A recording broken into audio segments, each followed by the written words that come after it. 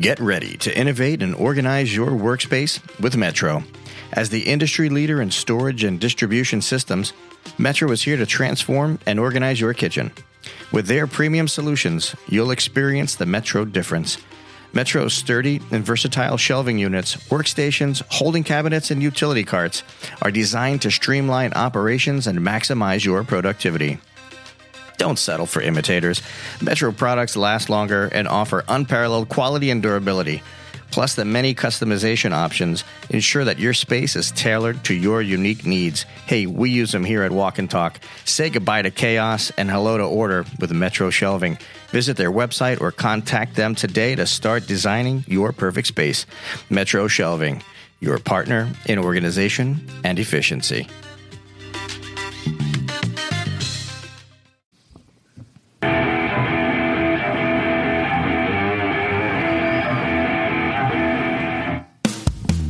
Hello, Food Fam. This is the Walk and Talk podcast, where you will find the perfect blend of food, fun, and cooking knowledge. I'm your host, Carl Fiadini. Welcome to the #1 food podcast in the country. We are podcasting on site at Ibis Images Studios, where food photography comes alive, and I get to eat it. All right, first things first. Last week, we did a remix on the fabled Monte Cristo. My goodness, I was not disappointed. I had dreams about that sandwich for days, literally. Like, even today, hallucinations. I don't understand. Be sure to check out our Instagram, LinkedIn, and Facebook to get eyeballs on the beautiful photography by John. You'll find the handles in the description. All right, so what do you call a pig that knows karate? Yeah, that's right, a pork chop. Okay. On with the menu today. Obviously, we're still focused on pork, and that is the pork chops, baby. I'm excited about trying Jefferson's take on the classic country fried steak, which is, of course, in the pork chop form. He's got 3 other elevated badass dishes that he's going to get into. Peninsula Food Service. Thank you kindly for supplying the proteins for today's Productione. Chefs in the Central Florida area, Peninsula is the largest distributor of Creekstone Farms beef in the Southeast United States. Complete with a fully staffed butcher shop to help you solve your kitchen inconsistencies. Check out their dry age program, too. You won't be disappointed. Chefs, seriously, like Orlando, Tampa, Sarasota, get on the phone. Our guest this week is New Orleans-based author, food explorer, and writer Matt Haines. You've seen his content in national publications such as CNN, New York Times, and Zagat. He's the author of The Big Book of King Cakes and The Little Book of King Cakes. Matt Haines is on deck. Jeff, pop the clutch, slam to that pre-shift, baby. Let's get the dish explanations out for the audience. Almost perfect with that. Right? Almost there. Look at that. Silent John came through with it. Don't judge me. There's a bunch of judging, bro. Judge me. That's all we do here. You know what? Next week, you read this. Let me see how you do it. I'll mess it up. Yeah. But I'll own it. You have a new nickname. It'll be Stumbling Jeff. Okay? Probably. All right. Okay. I love you, baby. So Man, pork chops. I mean, you got the big game coming around the corner, so I still wanted to stay on track with that. And you can do, I guess, 2 of the 4 I did. You could definitely do on the grill. One of them you got to do in the fryer. But man, there's nothing like taking that country fried steak and doing something really nice to it, and just having that marination of buttermilk and some of the ranch packet dressing, if you want to call it that. Just get in there and let it marinate for 2 days. That buttermilk permeates that meat. It was so tender. It was just unbelievable. Then he had a little bit of the haricot vert instead of doing it the regular waxed green beans, and then elevating the mashed potatoes up with a little bit of the roasted garlic and a little bit of sour cream. Haricot vert. So that's otherwise known as a French green bean. Yes, just for the people out there. Yeah. So the other 3 that we did, one I wanted to go a little bit more Asian-esque. So I did some miso, sake, black garlic, and I pureed that up. And then I totally forgot about these, in the back of the refrigerator, like everybody else. I had fermented cherries that were fermented with bullet bourbon. So I added some of the liquid to that and some of the cherries for a different tang or a little bit of flavor profile there. And then we did a rendition, man, that Noble Juicy Crunch Tangerine. I can't stop talking about it. Yeah, no, Quentin does that farm.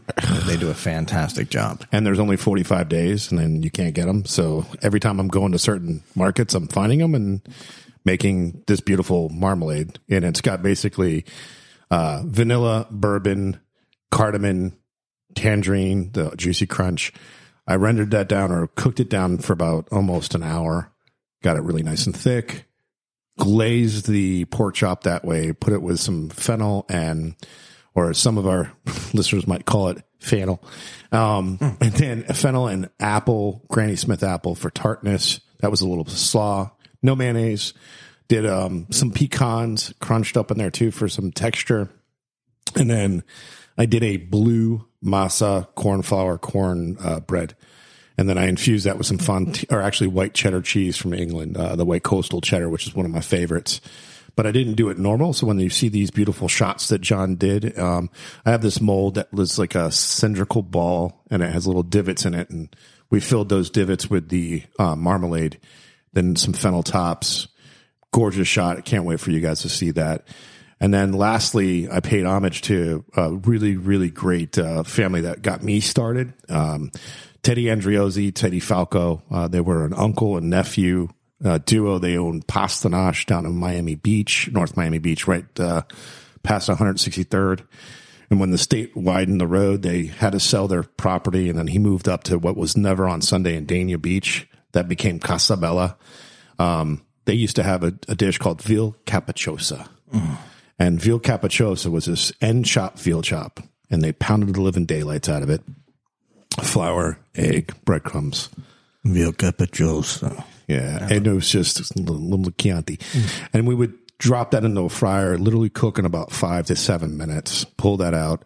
And then we topped it off with arugula, tomatoes, olives, onions, celery, garlic, salt, pepper, aged balsamic, and aged really nice extra virgin olive oil. I haven't made that dish.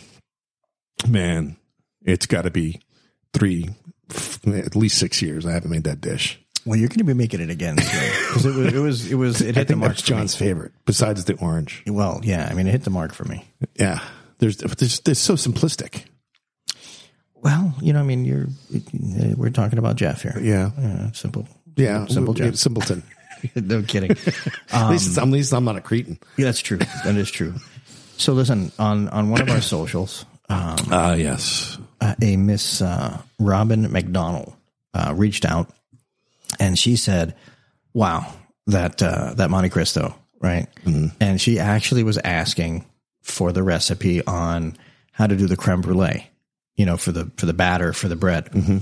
And I just wanted to bring that up and put a name out there for doing that, because I just feel like we're finally coming into a place where there's a lot of activity surrounding the food, right? And I want to remind everybody that we do touch a lot on the restaurant life and what goes on in the industry, but at the end of the day, a foodie is a foodie is a foodie. And, it's just great that people are participating, and I just love it. Thank you, everybody. Here's another one to add to that. And we talked about it yesterday. A friend of mine called me and we had a very interesting conversation about the podcast. I don't know if you told John or not, but Chef Daniel Ramos, he had a restaurant in Delray. It was a sausage shop that made bone marrow broth and all this, and it was doing great. Had a little bit of disagreement with his partner, broke off, and then he's now growing. He's a farmer. He's growing herbs and other different produce for a select few chefs in West Palm. And he was just telling me how to get into something, involved in something. His wife was saying, go listen to podcasts. He started listening to ours, and it was incredible to listen to how we impact the listeners out there that are actually really listening to us.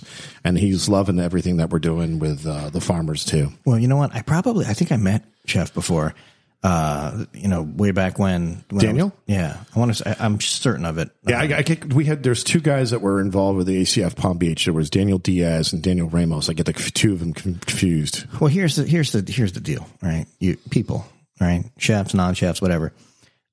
Reach out every now and again, throw a post up or a like or whatever. I know there's a lot of listeners who they listen, but they don't participate. It helps us in gigantic ways. So just we appreciate everybody for tuning in and following along. I will wait before we get to the guests. I will say that this stuff that we're doing with the retro remixes with the Hungry Man that I posted, my God. Yeah. Oh, for sure. That's a hit because we get the most responses out of that. Yeah. You know what we got to do? What is it?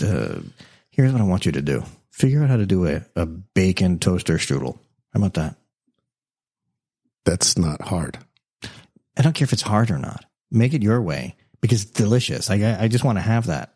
It's just before I have a doctor's appointment, to check me out. So I want to do it before then, this way, because I'm probably going to get locked down. You know what I mean? Like, I was called for a TV show that was going to do eccentric dishes. Yeah, I know you. I don't know how many times you told me about it already. You think I forgot? Yeah, but I can't. What are you going to do? Bacon? That's not been done before. I'll slap you. What are you talking about? They wanted the bacon as the shell of a taco or the bread of the grilled cheese. That's been done before.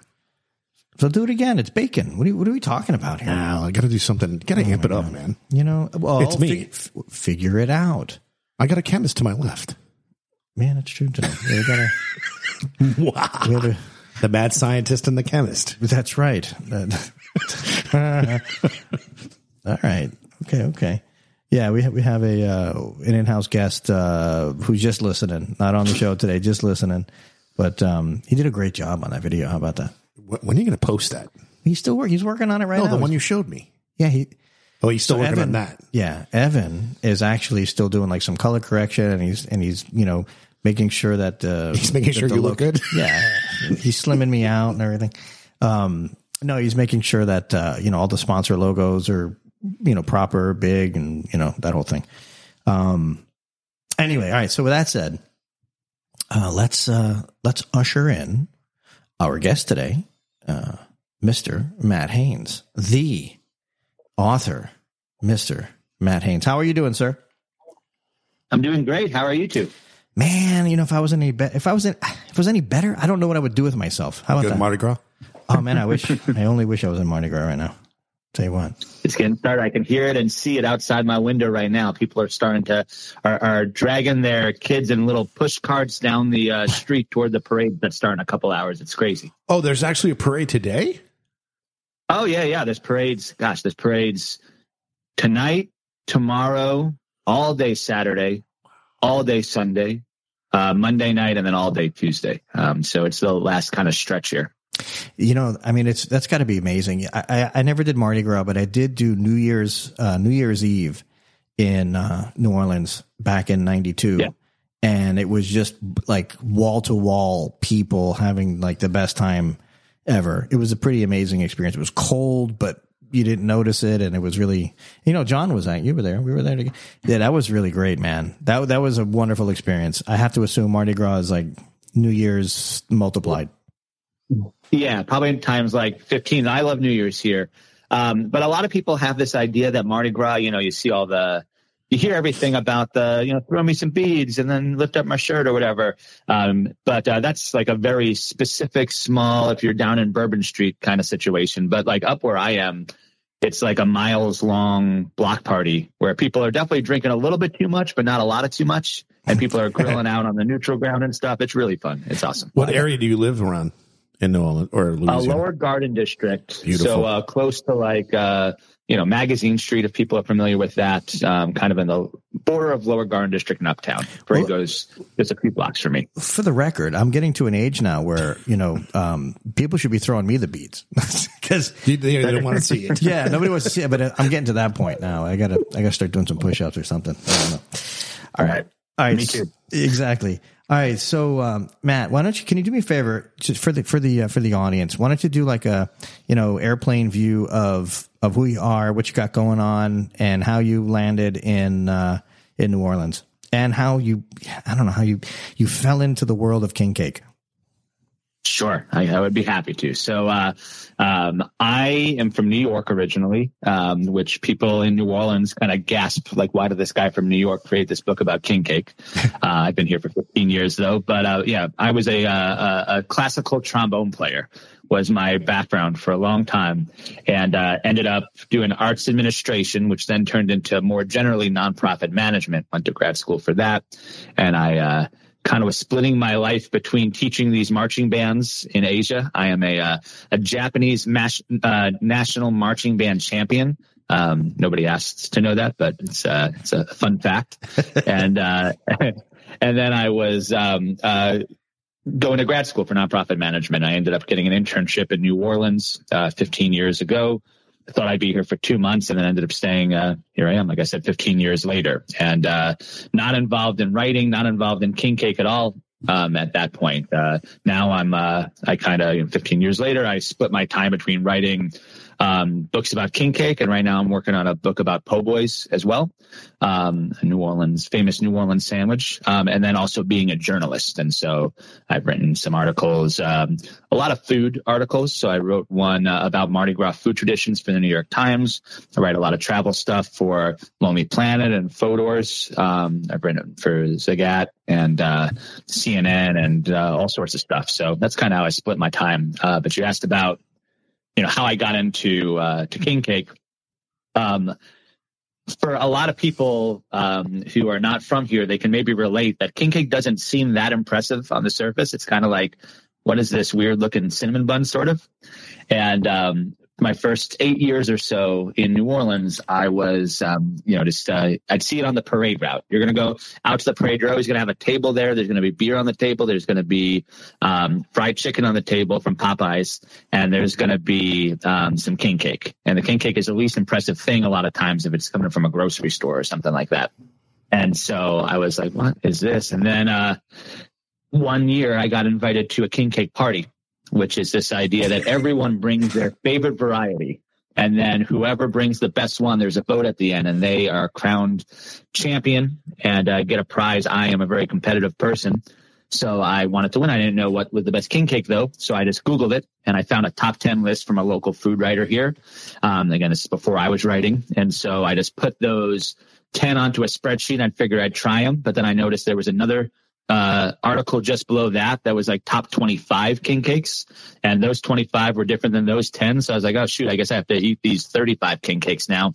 And pretty soon my list was over 140, and I tried in the end 88 that season, which is basically all I ate for 6 weeks was king cake exclusively, and managed not to gain too much weight.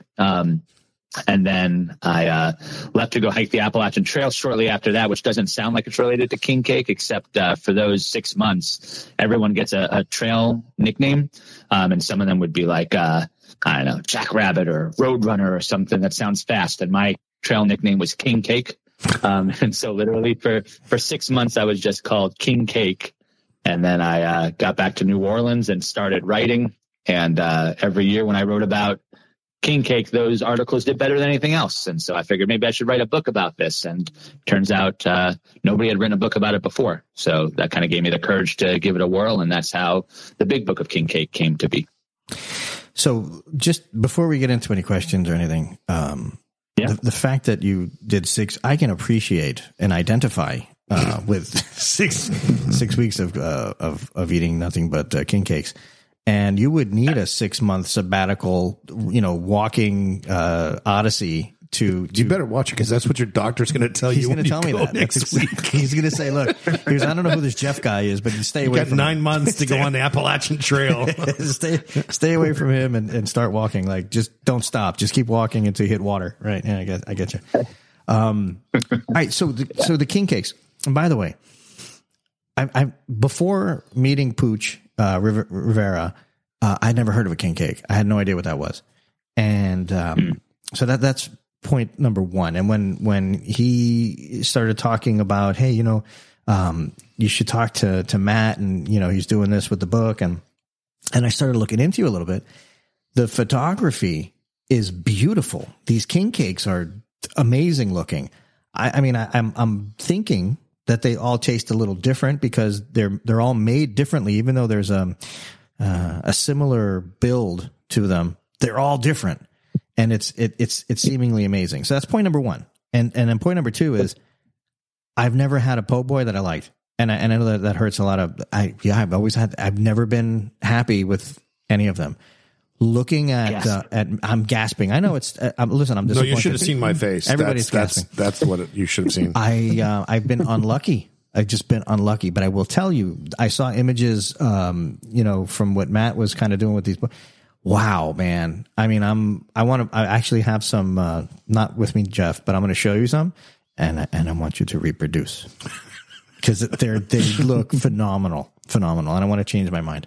All right, Matt. All right, so talk about the differences in these cakes, man, and you were there's a couple of things that we're going to talk about, folks. Number one, Matt's going to do a little touch and go on the history of king cake, which is actually fascinating, and also he's got and he's going to explain it. But when he started his search in king cake, he realized that the stories of the people who actually are baking these cakes are remarkably interesting. So he's going to get into some of those and the history. And Matt, go ahead and take it away. Yeah, so I think I probably should have started with this at the very beginning. Like, some people might be listening and being like, "What is a king cake? Like, what are you even talking about right now?" Like Carl don't belong together. Yeah, and so I'll start with a king cake is eaten during what we call in New Orleans carnival season. Carnival season goes from January 6th, which is the 12th night of Christmas, and it lasts all the way until Mardi Gras Day or Fat Tuesday. And some people call 12th night of Christmas 12th night or Epiphany. So that's the starting period. And then Fat Tuesday or Mardi Gras, that ends the season, and it's a moving day based on when Easter is. It's the day before Lent starts. And so during this window of time, New Orleans is, for large parts of this, is almost completely shut down. Like, you can't even drive around the city right now. And people are eating too much and drinking too much. And people are eating these cakes, these king cakes, and they are ring shaped.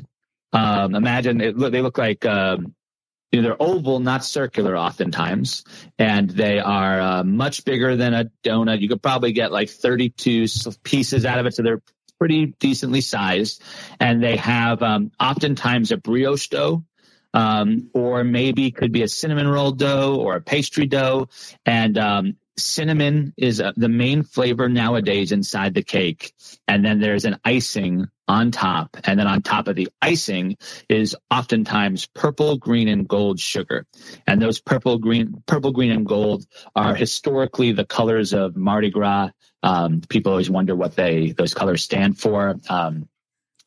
The main crew that kind of introduced the city to those colors, Crew of Rex, they say that purple is meant to be royalty, gold is meant to be power and wealth, and green is meant to be faith. And so those are the three colors of Mardi Gras you see. And people are, right now I can look out my window and I see a 3-year-old being dragged down the street in his stroller with a purple, green, and gold shirt on right now.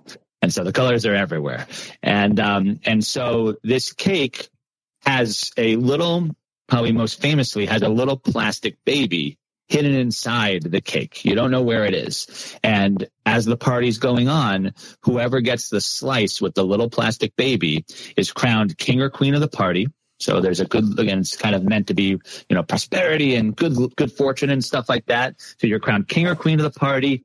And you're also responsible for bringing the next cake to the next party, so truly, without exaggeration, 90 or more % of classrooms in southeastern Louisiana on Fridays, somebody will be responsible for one of the kids brings a king cake into school. Whatever kid gets the baby inside that cake gets a crown, is crowned king or queen of the classroom. And then their parents are buying the next cake for next Friday's thing. It's in you can't go into a New Orleans office where you go into the break room, you'll find 3 or 4 king cakes in there throughout all of carnival season. Every party you go to is going to have king cakes. We have, I think they say that more than about 1 million king cakes are sold in New Orleans every carnival season. There's places that now pop up where like little king cake hubs where they'll have 40 different bakeries bring their king cakes to one central location, so that it's like a king cake mall, basically. Like, king cake mania is growing every single year. And so that's basically the tradition as it stands now. And then we can kind of move on to where that idea came from. But that's what I was just going to say. Because to me, this is fascinating, because this is something I've never heard of, and it's such a 1 million Freaking king cakes. But and you said you were telling me you know what they do for Lent? They don't eat cake. Right. Gotta get it in now. So you mentioned that this goes all the way back to Rome.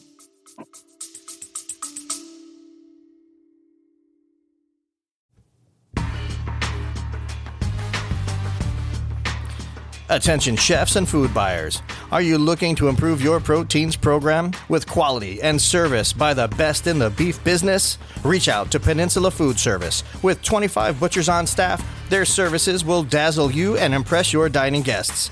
Peninsula is the largest Creekstone farm distributor in the southeast United States. Let the gang at Peninsula Food Service cut your beef burdens away and ask about their dry-aged program. Look them up at peninsulafood.com.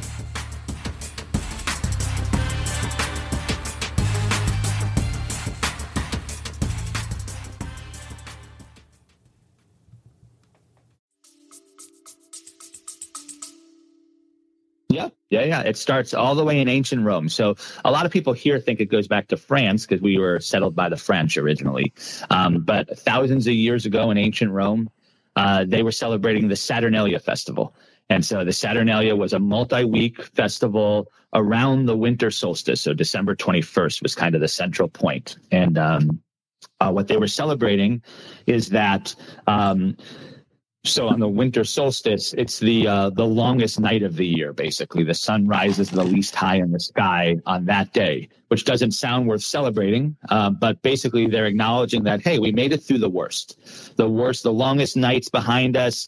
Springtime is off on the horizon, but it's coming because winter, back then, you're afraid of starvation or freezing to death. And so, hey, we got something to look forward to now. The past is behind us. Every single day from here on out, the sun is going to rise a little bit higher in the sky, and the days are going to last a little bit longer. And the Romans literally believed that this was like the return of the sun, return of the sun, which is interesting because Christianity, they talk about the return of the sun, son, probably not an accident.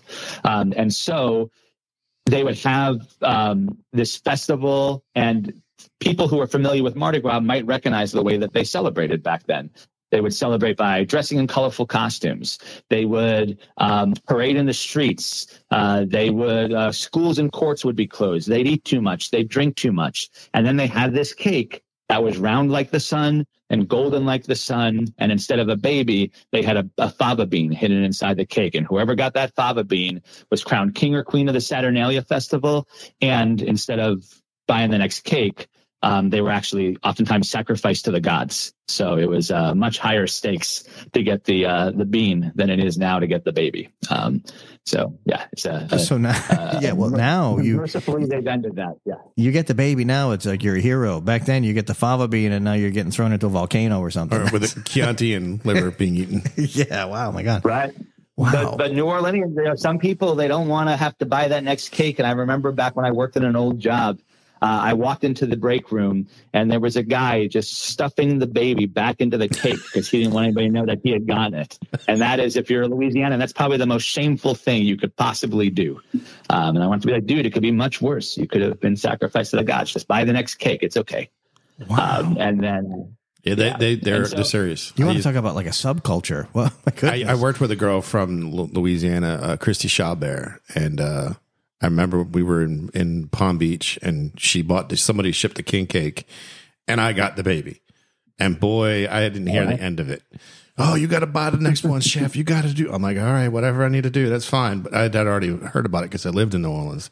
But yeah, king cake is just one of those things, man. It's, when you're describing about Rome and the ancient history behind the king cake and everything, it almost sounds like when in Venice too, when they did the mask and the carnival from them as well. But it's a little bit different. And so I guess that's where it kind of stemmed from, the Romans. All that whole stuff with the carnival. So many things. Yeah, so many things stem from the Romans. And then when Roman Empire obviously expanded from the British Isles in the west to Bulgaria in the east, and they brought all their traditions with them. And so this idea of during the Saturnalia festival having a cake with something inside it reached all these places. And when Christianity eventually took over Rome, and Christians smartly decided rather than getting rid of those pagan customs that they'd merge their traditions with them, they put on top of the biggest Roman festival of the year, Saturnalia, they put their biggest festival of the year, which was the birth of Christ. And, historians will say nobody's 100% sure when Jesus was born. And so they had room to play with when they were going to celebrate his birth. And they just put it right on top of that Saturnalia festival. And we think now of Christmas as being this, one day or Christmas Eve and Christmas Day kind of event. But we also know that there's the 12 days of Christmas. And so the 12 days of Christmas, on the 12th night, Christians believe that the three kings found baby Jesus and presented their gifts to him. And Christians around Europe commemorate that by eating a three kings cake, or a king's cake, and now we call it a king cake. And so a lot of Louisianians think that New Orleans or Louisiana is the only place with a king cake, but you can look at many, 8, 10 different countries that I can think of off the top of my head around Europe and Mexico as well, that have a version of this king cake or cake of kings, depending on the language that it's being translated from. That's pretty amazing. That's under Constantine, right? That would have been the Emperor Constantine. Yeah. Wow. Yep. As the idea started to spread and turn into a kind of a Christian thing. And I was mentioning the shape of it being kind of ring shaped, an oval with space in the middle. And a lot of people think, hey, maybe that's because it's meant to be a crown.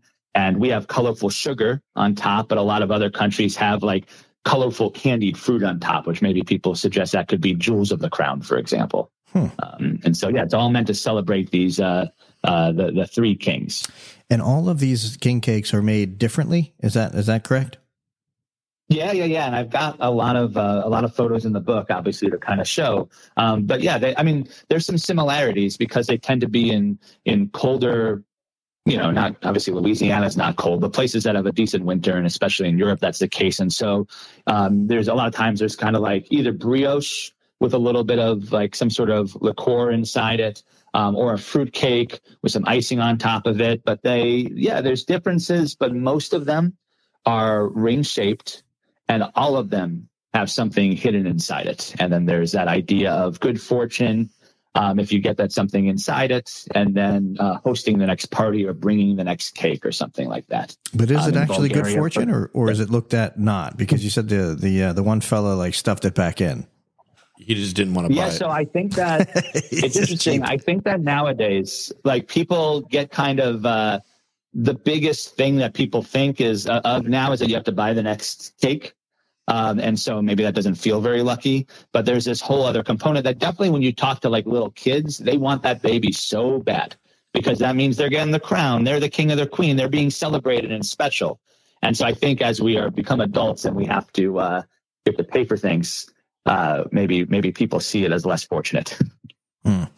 Or the real thing is it's you're bringing dessert so people come together. So you're sitting around the table. Yeah, absolutely. So it's all about family. Way to look at it. Yeah.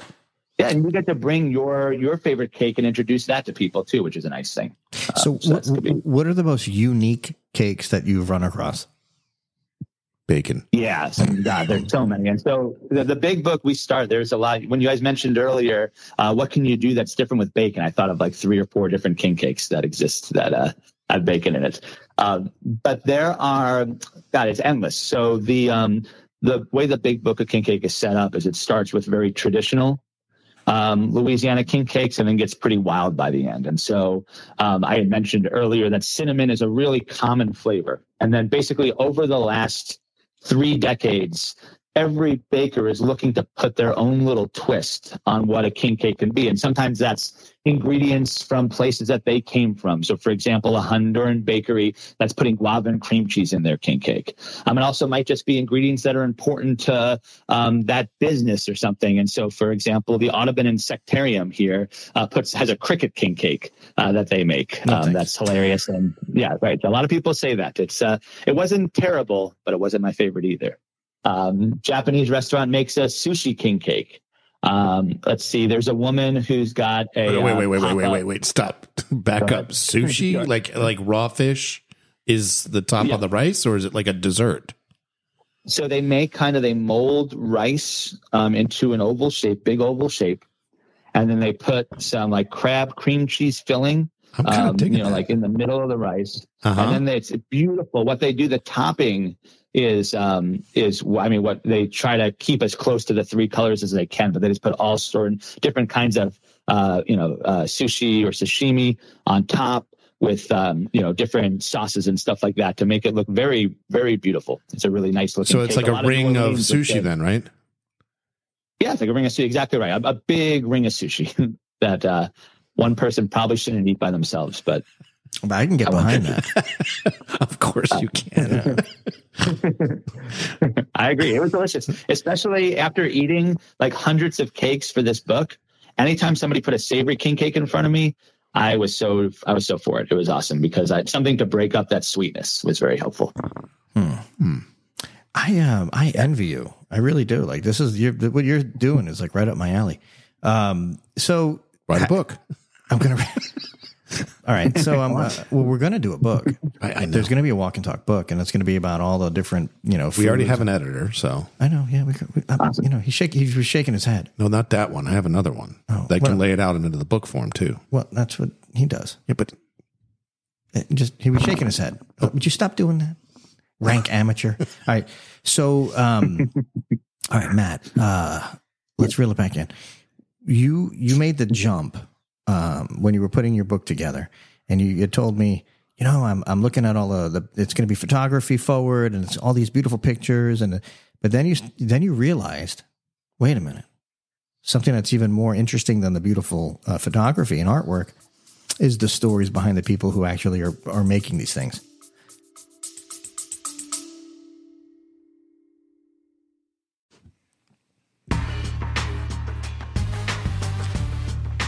Walk and Talk podcast, now sweetened by Noble Citrus. Bite into a juicy crunch tangerine, 40 years perfected, seedless and oh so tasty. Or savor a starburst pomelo, the giant citrus with a unique zing. Don't miss autumn honey tangerines, big and easy to peel. Noble, generations of citrus expertise, delivering exceptional flavor year-round. Taste the difference with Noble Citrus.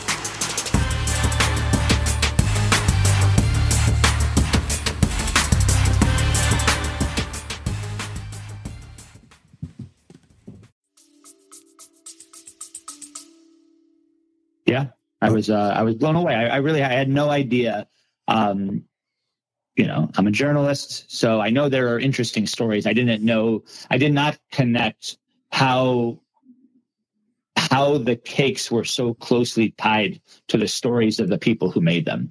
And so one example I can think of off the top of my head is there's probably one of the most well-known king cakes in New Orleans now. It's from a bakery called Dong Fang, and it's they've won a James Beard Award. They are this Vietnamese restaurant, and in fact today I went there to interview them for a different story unrelated to king cake, and so I was there at about 8 o'clock in the morning, and it's going to sound like I'm exaggerating, there were 150 people in line down the major road that they're off of, waiting in line to pick up their king cakes. That's how popular their king cakes are. And so they make, I think it's something like 4,000 of king cakes per day that they're selling. And so I asked Miss Huang Tran. And Miss Tran is the woman who owns Dong Fang. And I asked her just, hey, how'd you come up with the idea of your king cake? Because they're a little contentious. Some people say, oh, no, they can't be a king cake because the shape's not completely, it's not completely connected and round. And other people say, oh, there's cream cheese instead of sugar icing on top. That can't be a king cake. But how'd you come up with this idea? And her response was longer than I thought it was going to be. She said that, her and her husband and 2 kids were in Vietnam during the Vietnam War. And her husband was a fighter pilot for the South Vietnamese. And he was shot down during the war and ended up in a prison camp. And then he managed to escape and got back to his wife and kids and said, hey, we got to get out of here now. And so they loaded everything they could grab onto a ship going toward Malaysia. And on the way to Malaysia, pirates got onto the ship and took everything that they had and everything that the other passengers had. and they ended up in Malaysia in a refugee camp for a year with basically nothing. And at that point, they learned that one of their friends from Vietnam had made their way to New Orleans, where there was this growing Vietnamese population in what we call New Orleans East, so kind of way out in the eastern part of the city. And he was able to sponsor them to come to the U.S. And so they got back on a ship a year later and made their way to New Orleans. And again, Miss Tran said they had nothing at all except for each other, but they needed to make money. And so she was a seamstress back in Vietnam. And so she tried her luck, kind of helping to sew things for people, and made a little bit of money, but not enough to get by. And then she remembered, she was like, okay, well, my parents owned a cafe, and I learned a little baking there. So what if I don't see anybody making like these, Vietnamese baked goods that we all love so much. So what if I start making those and bringing them to farmers markets? And she did that.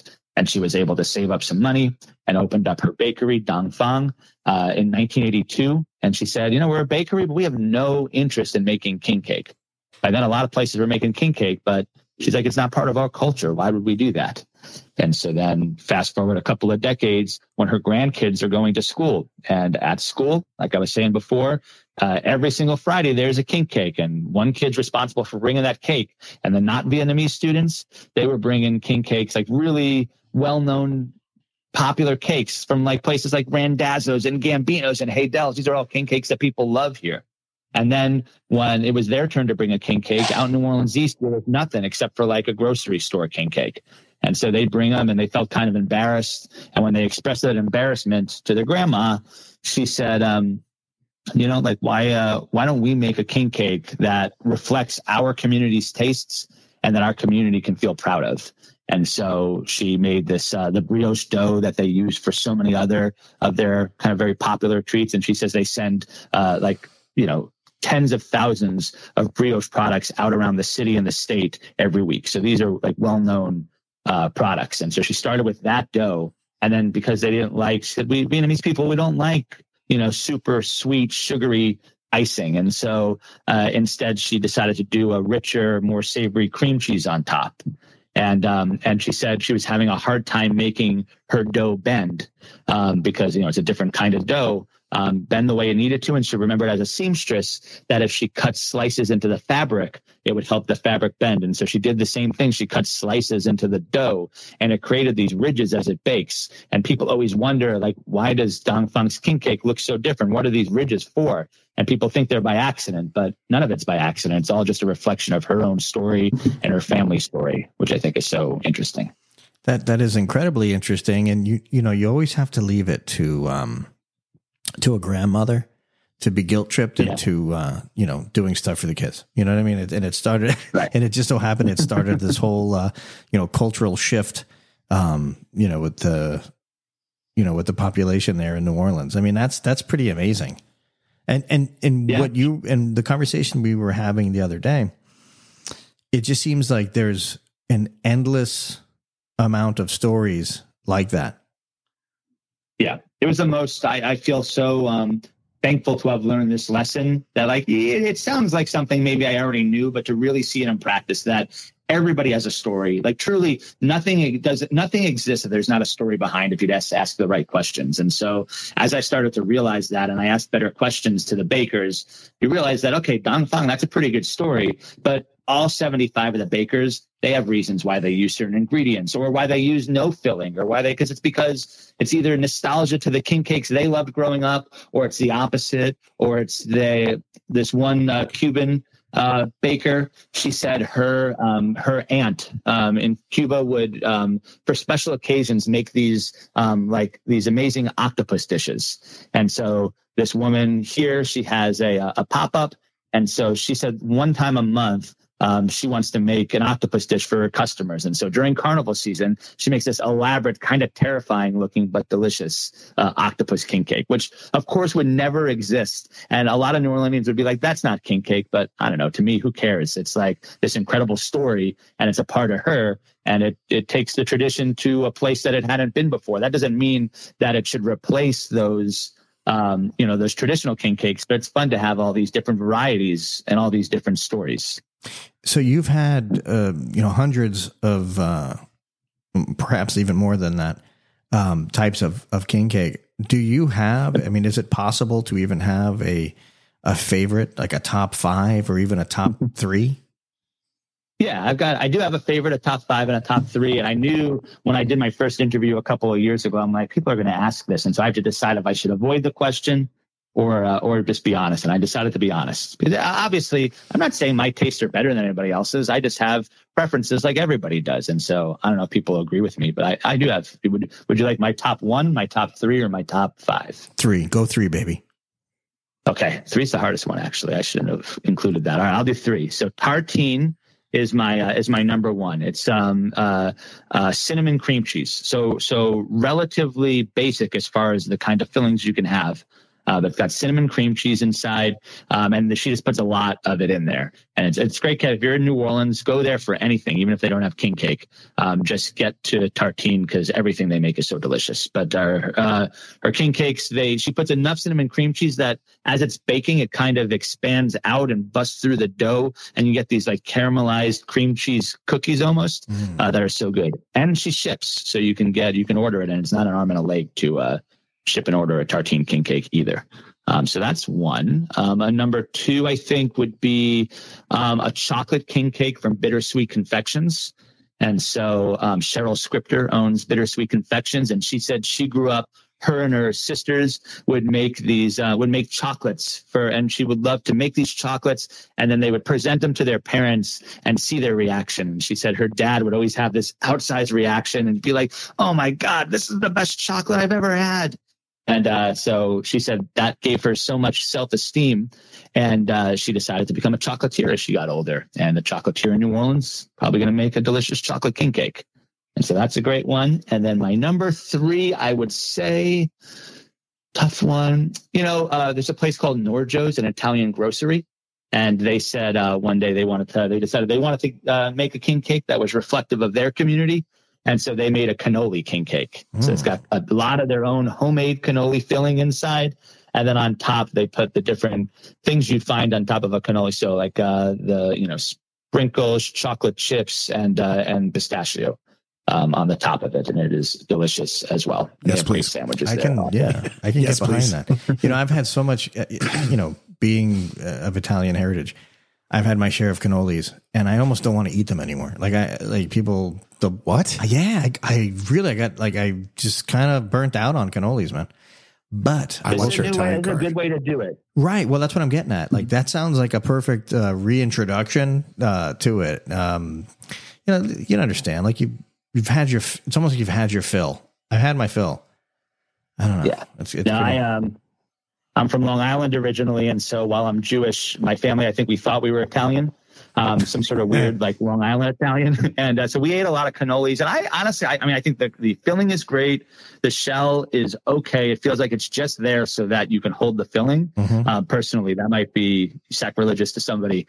But to me, the king cake, now putting the cannoli inside the filling inside the king cake, it's an upgrade, I think. Okay, so I want to be really clear. It is because of the shell. I just don't.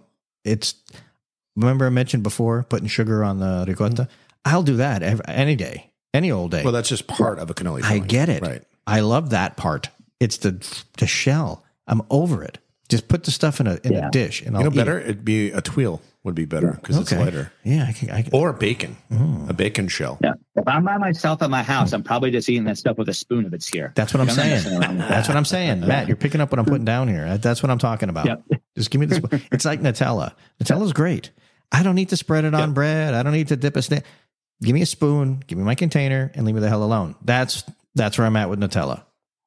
I guess if we're in public, we can't just eat it with our hands or whatever. Hogwash. We have to give. Hogwash. Yeah, eat it how you want to. That's why they have the Nutella with the breadsticks on the counter at Publix when you're walking, checking out. Think, and you can eat it without your fingers. Right. So let me ask you this: so you have your top 3. How often are you updating this list? I mean, it seems like because it doesn't seem like this was like a short stint in king cakes. You've kind of immersed yourself in the king cake. So does that mean that your choices change? I mean, are you updating? Like when was the last time you did a refresh on this list? Just asking. Yeah, I mean, I think about it a lot. It's tough because I definitely have some that I run into every year that I hadn't had before. Last night I had to. I think this will be funny because it's so insane that this even exists. We do these like cheese, wine, and king cake pairings now, and so I try to get a lineup of 5 king cakes that then experts on cheese and wine will then kind of pair with other things. And I try to at least mix in one that I haven't had before.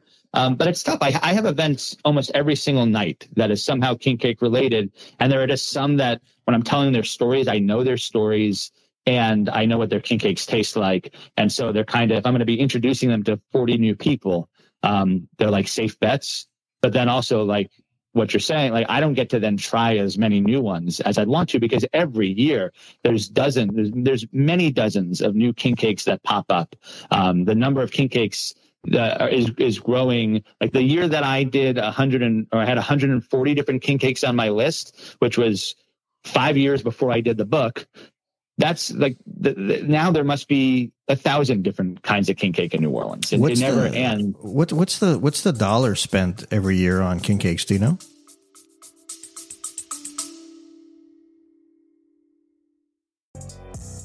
Hey, Bar and Grill fans, it's Jim with Madhouse Bar Talk, where me and my co-hosts sit around and talk about the things going on around Madhouse Bar and Grill in Elyria, Ohio. The whole conversation is unscripted, uncensored, and unedited. Anywhere where you stream podcasts, just remember, Madhouse Bar Talks, baby.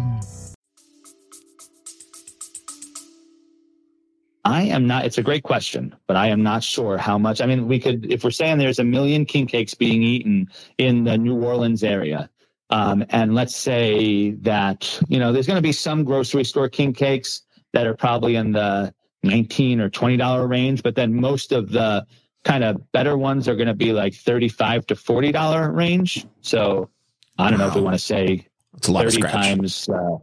It's a whole lot of money. I think like, and remember, it's flour, water, yeast. Right. Yeah. Though the people who make the cannoli king cake, they say, this kind of got me thinking, obviously inflation's happening.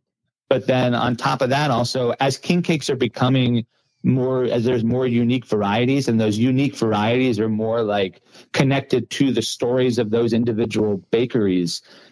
If you're making a cannoli king cake because you're a place that has kind of famous cannolis, then you're probably using really good ingredients, and you probably want that to reflect in the king cake as well. So you're probably less willing to cut corners the way that maybe a grocery store is that's making like 30 different kinds or something like that.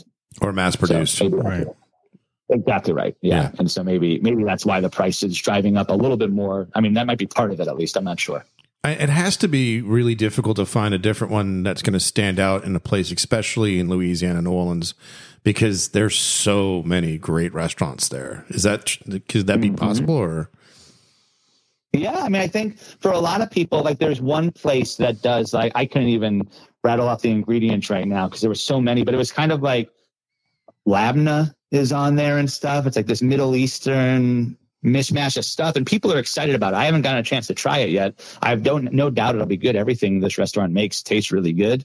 But like, I think in that case, it's the wild ingredients that make that king cake interesting. Whereas like I've noticed my favorite one that I found this year for the first time and my favorite one that I found last year for the first time, so 2 different cakes, both of them was because, wow, these bakers are just really, really good. And they just happened to move here recently, or opened a bakery recently in New Orleans. And so I think that's something that can separate people too. Sometimes it's just like, wow, the quality of this is so great. So yeah, that helps some. That's a different way, I guess, as well, that it can stand out. So does this mean every restaurant in town makes their own? Every one of them does, right? Hotels and restaurants and whatnot. They kind of produce their own, special king cake. Not every single one, though. I just did a talk at University of New Orleans, and their food department, they brought king cakes that they had made. So that university is making their own king cakes. But I think there's a lot of, I'd say most restaurants do not make their own king cake. There are plenty that do, But and I think there's room. Like I'm looking right now outside of my house at a hot dog place. It'd be pretty funny if there was a hot dog king cake, but they don't make one, for example. I'd say every bakery certainly is making, or 95% of them are making their own version of king cake, and then many restaurants are as well. Well, I'm going to I'm challenging Jefferson here to produce a king cake. I've already thought of one. I thought about doing like a pâte de choux in a ring. It's like an eclair almost. Yeah. And piping it and then baking it off that way and then filling it in. So, yeah, I've already started, like the brain started going. How long is this going to take? The pâte de choux doesn't take that long. In other words, no. Like, I'm not doing it today. No, not today. Can you? No. Okay. So, I mean, obviously we're on a time crunch. Well, I go out of town. I'm in Austin for Fat Tuesday, unfortunately for me not being in New Orleans. Yeah. But I'm back on Thursday. So if we do shooting on Friday, I can probably finagle. Okay, we're gonna mess with this. And where are you going? Where are you going? I'm doing Austin. I'm going to go to Cater Source. I'm actually doing 2 presentations. One on plant-based barbecue in the heart of Texas, and I'm doing another one on mental health. So it's gonna be a good one. If they're gonna probably run you out with pitchforks and torches. Nah, the one I did 2 years ago in Orlando was fantastic. Orlando, they're embracing of such a thing. I mean, yeah, you go into the belly of the beast, man. Yeah, that's what I want. That's why I want to do it. All right. Well, make sure you represent.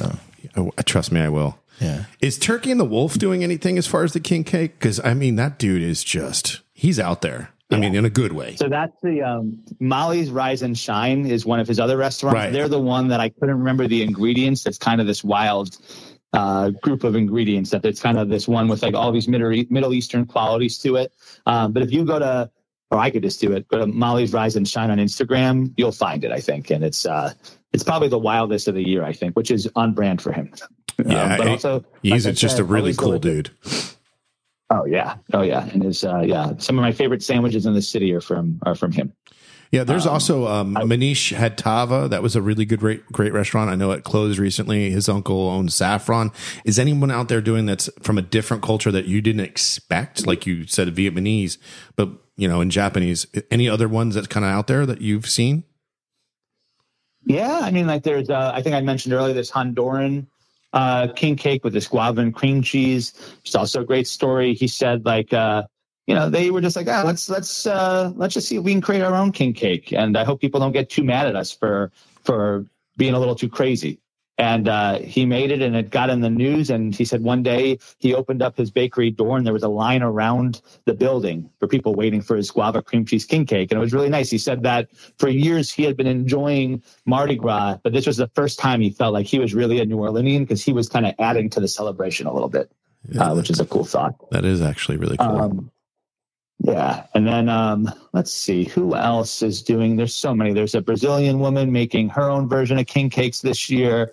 There is Lance Jaya from Saba. Yeah. He makes a babka king cake. And so he grew up eating babka in Israel. He loves that tradition, like those traditions from home, but he also has fallen in love with New Orleans and the traditions here. And he said, rather than creating like just a traditional king cake, and competing with those, he said, why don't I just create one that kind of merges these two parts of my life? I'm thinking, Jeff, I think you need to do a matzah. No, you need to do not matzah. You need to do a matzah ball king cake. No. Come on, man. You can do it. No, the baklava, I definitely would do baklava. Oh, sure. That one, because it's brioche. Yeah. And it's like, think about it. You get cinnamon in the brioche, and that's pretty much it. So now you're braid it. But no, that's genius. Jeff, look into a galette des rois, which is so galette DE and then ROIS. Would you call it? It's like a French version of king cake. And, it's like that is like a very popular French version of king cake. You'll see it definitely in Montreal. You'll see some of them in big cities around the U.S. too that have a French bakery, and that's their version of king cake. And it is they're very, very delicious, and I bet there's some like fun takes you can do with that instead. The most common one would be almond frangipane inside there, but people are kind of messing around with different ideas as well. I had a chocolate one recently that was awesome. Well, so all right, let's when you how do we find your book? question. So you can go the one way that I love is you can go to my website at www.thebigbookofkingcake.com. That's one way. But you can also get it at a bunch of bookstores. And what's your Instagram handle? Oh, sure. At the Big Book of King Cake and at Matt Haines Writes, WRITES. Matt, I think we're going to have you on again after Mardi Gras, and we'll reconnect and we'll catch up. And I want to thank you for being on the show today. Yeah, thank you for having me. I'd love to talk more. Absolutely. I want to just do a quick thanks to Pooch Rivera. Again, he comes through in the clutch with these great contacts and terrific interviews. John, as always, you're fantastic. Mostly. Jeff, doesn't stop talking. I know he's awesome. All right, man. Listen, I appreciate everybody coming out. Evan, thanks for coming out today, man, hanging out. We are out.